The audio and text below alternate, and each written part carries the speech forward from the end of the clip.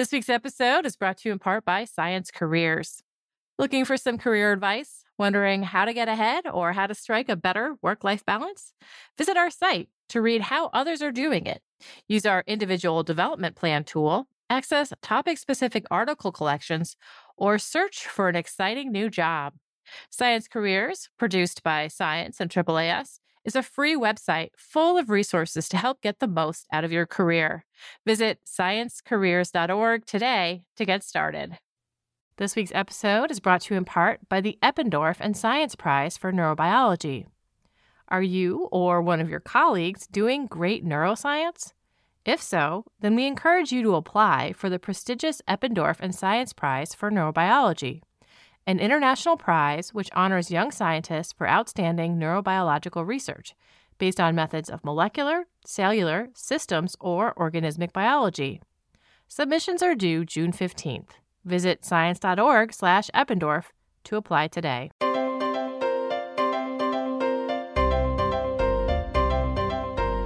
Welcome to the Science Podcast for March 24th, 2017. I'm Sarah Crespi. In this week's show, Ariana Orville joins us to talk about a psychological and linguistic investigation of how we use the word you. It doesn't always mean someone else. Sometimes we use it to talk about ourselves. And David Grimm is here with a roundup of stories from our daily news site. Just a heads up that starting last week, the transcription service Scribie.com, that's SCRIBIE.com, began providing free transcripts for our podcast. Check out the last 2 weeks' episodes on the Science site if you want to read along. We're going to do this for a few more episodes, so please do let us know what you think. Download and listen, write in and let us know, this is working for me, this is something that I find useful, and maybe we'll find a way to keep it going. So a special thanks to Scribie.com, audio transcription perfected. 75 cents a minute at 99% accuracy. The best deal on the internet for audio transcription.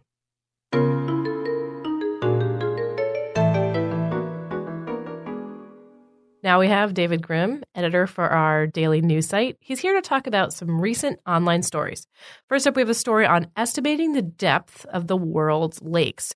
From satellite imaging, we have pretty good estimates of the number of lakes on Earth, about 100 million. And from the same images, we get estimates of surface area. There's about 30 billion hectares of lake, or 2% of the planet's surface. What we can't get is depth, the volume of water contained in lakes. Instead, we have something more like a range. Where do these depth numbers come from, Dave, if we're not just measuring them from outer space? Well, scientists look at the local topography. So they're looking at the slopes of the surrounding land, and they feel like they can use that to estimate, well, how far do those slopes go underwater and therefore how deep the lake is. But as you can imagine, that's pretty inaccurate. They've got this range of Earth's lakes having a volume of somewhere between 160,000 to 280,000 cubic kilometers. So that's a pretty big range. So now, without gathering new data, a group of researchers thought they could do better than this using math and modeling. And they tried to figure out, the distribution of lakes and how deep they were. So what approach did they use to calculate lake depths now? Well, sir, they developed a mathematical model of Earth's topography, and they assumed Earth's surface has this fractal-like symmetry that makes it approximately what researchers call self-affine. And what that means is no matter how much you zoom in or out, the distribution of mountains and valleys will be statistically identical if all the heights are stretched by a particular factor. Now, what all this translates to, at least according to the model, is that the total volume of Earth's lakes is about 199,000 cubic kilometers, which is kind of on the low end of estimates and indicates that Earth's lakes may only be about 2/3 as deep on average as what we thought. What can these refined numbers tell us? There's less water in lakes, so does that mean we need to change some calculations, regarding global cycles or where water hangs out most of the time? Well, one of the interesting implications is actually for climate change, because microbes that don't require oxygen live at the bottom of lakes and produce methane, which is a pretty potent greenhouse gas. And if lakes are shallower, as the study indicates that they are, shallower than we thought, more of that gas can bubble up to the surface and into the atmosphere, which means that we may have a bigger problem on our hands with climate change than we thought. Now we have a story on what video games can teach us about riding a bike. Unless you've recently had kids, you might not know that there have been some innovations in learning how to ride a bike. These days, bikes for little kids don't even have pedals. They're just balance bikes. And then pedals and pushing for power come later. At that point, when kids start biking on their own, the danger isn't from falling over, but from getting in a traffic accident. Right, Dave? Yeah, in fact, bike accidents are actually one of the most common forms of non-fatal injuries in traffic among children. So this is actually a kind of a big problem. And so why are kids bad at riding bikes? That was the question from this Q&A that I really liked. Yeah, well, it has to do with situational awareness. It's sort of their brains aren't ready yet to sort of process all of the different obstacles and even blind spots, things that are not actually obstacles, but things where there could be danger as well as an adult can. So they're really not just sort of making as much sense of their surroundings. Yeah, I could see how being a driver would make you better at biking because you kind of know how cars behave. Exactly. So let's talk about the video game aspect of this. What could a video game do to help kids with this kind of problem? Well, the game that these researchers developed isn't a very complicated game. It's basically sort of a video that gives you a biker's eye view of riding down the street. And sometimes there's cars coming and sometimes there's pedestrians and sometimes there's a blind spot where a truck could come out of. And what the game really tests is, what happens is you sort of feel like you're driving down the street. All of a sudden the screen goes gray. You have to try to remember where the obstacles were in that view. The idea here is that they're being trained to pay attention to very different parts of the screen and kind of just improving their situational awareness. Right, just sort of being more aware of their surroundings. Is there evidence that this works to make kids safer? So, well, adults perform better than children at the game, which you wouldn't be surprised. And the kids that played were about 9 to 10 years old. The researchers think this could be a good tool for teaching children how to ride their bikes by making them more aware, although they actually haven't tested whether the game will be effective for that. And the study actually had a fairly small sample, so they will need to do more research. Last up, we have a story on teaching cars to see better at night. Autonomous cars have their pluses. Imagine sitting in the back seat reading a magazine as the AI in charge deals with traffic and annoying drivers, human or otherwise. Well, we're not quite there yet. One holdup has been the performance of autonomous cars in less than perfect conditions, like rain or darkness. What's the problem, Dave? It's really sort of surprising. These autonomous cars can drive from New York to Los Angeles without any human help. But it actually turns out when it's nighttime, when there is obstructions, even small obstructions, these cars actually have a really hard time reading road signs, whether that's stop signs or even speed limit signs. They're not very good at it, especially in less than ideal conditions. So is this something that a computer can solve? Well, that's what these researchers are hoping. And that's sort of what they showed. They use this, what's called a machine learning algorithm. And this is a computer program that can quickly look through an image and decide whether it matches a known pattern. And in this case, the pattern that the machine is looking for is any pattern that is likely to contain a sign. So it's looking for things like size and reflectivity, maybe even the presence of numbers or letters. And then it has to decide, okay, is this a sign? Is this a sign I need to pay attention to? And what do I actually need to do in response to this sign? How would it know what signs to pay attention to and which ones to ignore? Well, for example, if it's looking for specific shape. So, for example, in the U.S., it's looking for an octagon for a stop sign, or if it's looking for more of a rectangle for a speed limit sign, it's going to know that maybe those are signs it needs to pay attention to, maybe rather than something like a billboard. It seems like timing would be really important here. I mean, they have to see and react. Is that something that's coming through in the training that they're doing with this AI? Well, right now they're just trying to be able to train the computers to actually recognize these signs. That's really the big step. And then going from there, it's a bit more straightforward about how the car responds to those. So one thing I thought of when you said, they're training them on signs specific to the region, does that mean that different cars wouldn't be able to go from country to country, or they would have to, check in and change out what they're doing? Yeah, that's a great question, because you can imagine the stop signs probably don't look the same in every country. And obviously speed limit signs are going to be in, kilometers an hour or miles an hour, depending on where you are. So I'm sure that's all stuff that needs to be worked out. One thing that's kind of cool here is even if we're not talking about fully autonomous cars, cars that that maybe just are sort of semi-autonomous. So we're still driving, but, we have cars today that might tell us if there's if there's an obstruction coming up, or, if we shouldn't change lanes right now. This could be an added benefit because, maybe it will spot a sign, a speed limit sign or a stop sign that we might not spot, and it could help us become better drivers. Okay. What else is on the site this week, Dave? Well, Sarah, we've got a story about looking at Martian clouds, and especially some clouds that may be shaped by gravity waves. I just see this as curiosity looking thoughtfully up at the atmosphere. At the Martian atmosphere. Yeah. Shaking up the dinosaur family tree, which may cause a rewrite of some science textbooks and a reshuffling of some museum exhibits. For Science Insider, our policy blog, we've got our continuing coverage on U.S. President Donald Trump's proposed budget, and how it's impacting science and the response from scientists and science agencies to the budget. Also, why the United Kingdom is moving forward on a controversial assisted reproductive technique. So be sure to check out all these stories on the site. Thanks, Dave. Thanks, Sarah. David Grimm is the editor for our online daily news site. I'm Sarah Crespi.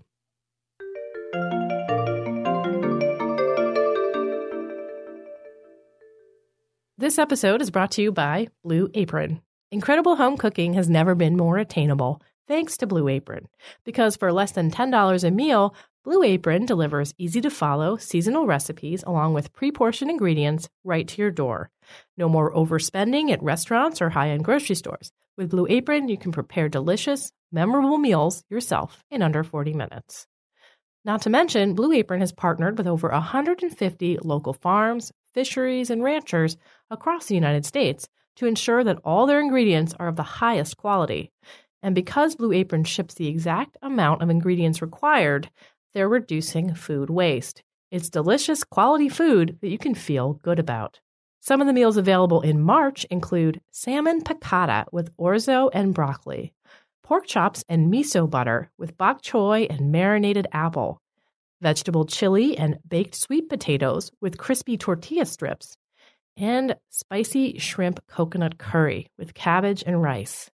So check out this week's menu and get your first 3 meals free with free shipping by going to blueapron.com/sciencemag. You'll love how good it feels and tastes to create incredible home-cooked meals with Blue Apron. So don't wait. That's blueapron.com/sciencemag. Blue Apron, a better way to cook.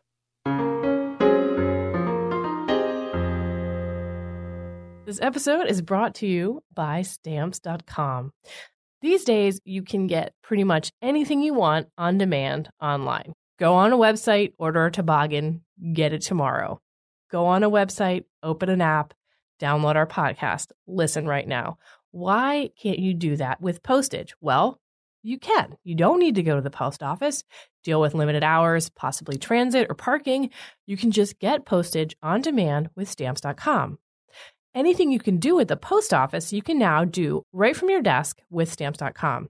Buy and print official U.S. postage for any letter or package using your own computer and printer. And unlike at the post office, Stamps.com never closes, so you can get postage whenever you need it, 24/7. I have signed up for this site, and let me tell you, it is a very straightforward process. It is so much easier than going to the post office, figuring out what their hours are when you realize it's closed when you get there, and then going back, bringing your package, not having the right envelope, not having the right box. You just stay at home, print your postage, ship it out, done. Right now, you can use our code ScienceMag for this special offer. It's a 4-week trial, which includes postage and a digital scale. So don't wait. Go to Stamps.com. And then when you get there, before you do anything else, click on the radio microphone at the top of the page and type in ScienceMag. That's Stamps.com. Enter code ScienceMag. Stamps.com. Never go to the post office again.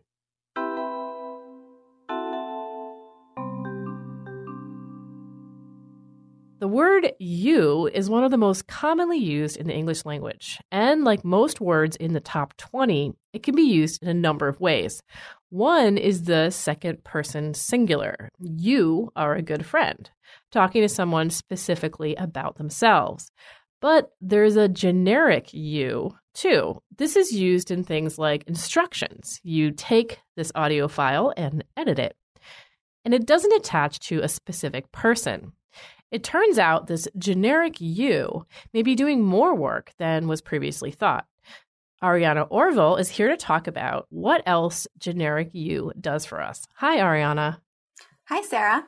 So let's start out with how this word is commonly used. Did I kind of cover the bases there? Yeah, that was great. Basically, in our experiments, we find that generic you is used at its most basic level to express generalizations.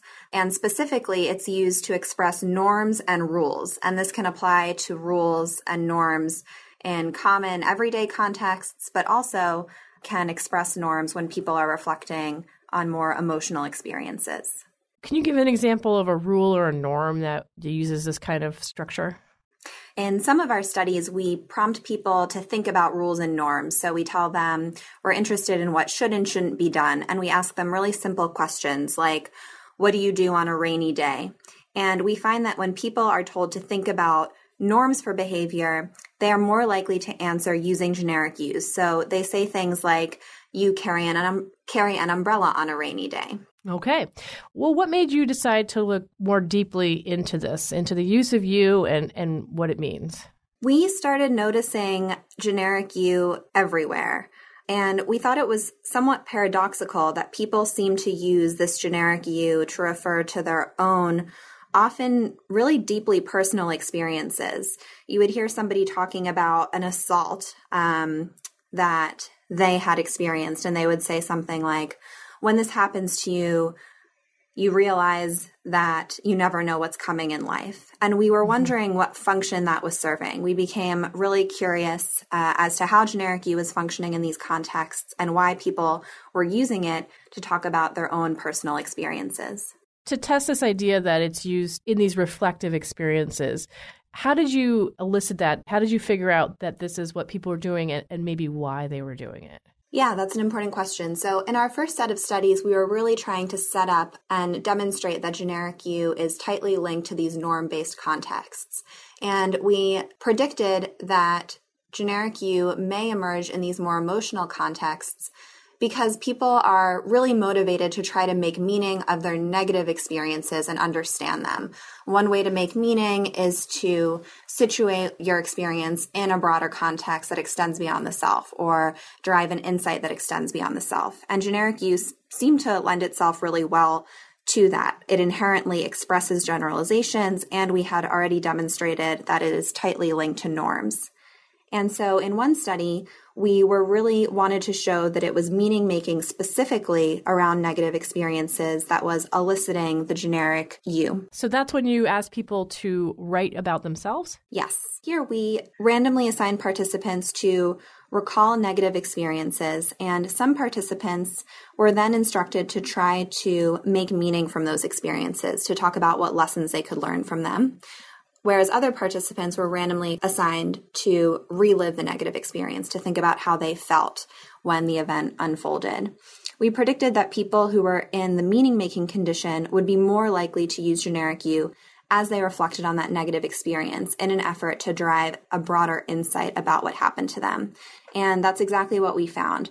People in both conditions wrote about a really wide array of personal events, breakups, fights with family members, friends, work hassles, losing a loved one even. And we found that people who were in the meaning-making condition, who were instructed to talk about what lessons they could learn from the event, roughly 45% of them used generic you at least once in their essay. So they constructed these broader norms or rules in an effort to normalize their experience and make it more universal. Yeah, let's talk a little bit about the numbers here. How many people were in your study, and what kinds of statistics were you able to get out of this data? Each of our studies, or in this particular study, we had roughly 200 participants per cell. So we had 200 participants in the meaning-making condition, 200 in that relive condition, and then we also had another control condition where participants were randomly assigned to write about and reflect on a neutral experience. We also had participants answer a few self-report questions after they wrote. So one thing that we were really interested in was whether using generic you would provide participants with more psychological distance or space from their negative experience. Given that norms are general and that generic you expresses statements that extend beyond the self, we expected that participants who were in the meaning-making condition and who used generic you would actually report higher levels of psychological distance from the event. And that is what we found, and we replicated that in another study as well. What does it all mean here that people are using the word you to describe themselves, to do this distancing from an experience that they did live through? So this is one of the most fascinating things about this phenomenon to us. And as I said, kind of what got us interested in studying it. It may seem really odd that people are using you to talk about these really deeply personal experiences. But we think that it really speaks to how language is kind of structured to help people make meaning from their negative events. By using generic you, people are able to distance the event from themselves while also not avoiding it, but they're able to express a broader kind of insight or rule and attempt to make their experience more universal. Do you consider this psychology, linguistics, some kind of crossover? Yeah, definitely. So it's definitely psychology, but also we pulled pretty heavily from linguistics. Mostly linguists have studied generic you, but never really in this context or with experimental studies before. What's the next step when you figure out something like this? This set of studies focused on kind of the intrapersonal functions of you, of generic you. So in that second set of studies where we were looking at how it played out in the context of negative emotional experiences, we were looking at the benefits for the person who was reflecting on that experience. So how it enhanced psychological distance, downstream effects on closure and meaning making. And now we're really interested in looking at kind of the other side. So if we're having a conversation and you're telling me about something that happened to you and you're using generic you, does that make me empathize with your experience more? Does it draw me closer to you? That's one direction where we're interested in taking this next. There can be differences between how we write and how we talk. Do you think there's a difference here in how generic you is used? In some ways, it's almost more striking that we were able to capture this in writing where there isn't really an audience. So people were reflecting in our latter studies about negative experiences. I'm sure they knew that we would look at the data, but there was no real audience, and we still see it emerge in that medium. But as I said, when we started studying this, I was noticing it everywhere. In interviews with people on podcasts, on the news, speeches that people were giving, in conversations with colleagues or friends.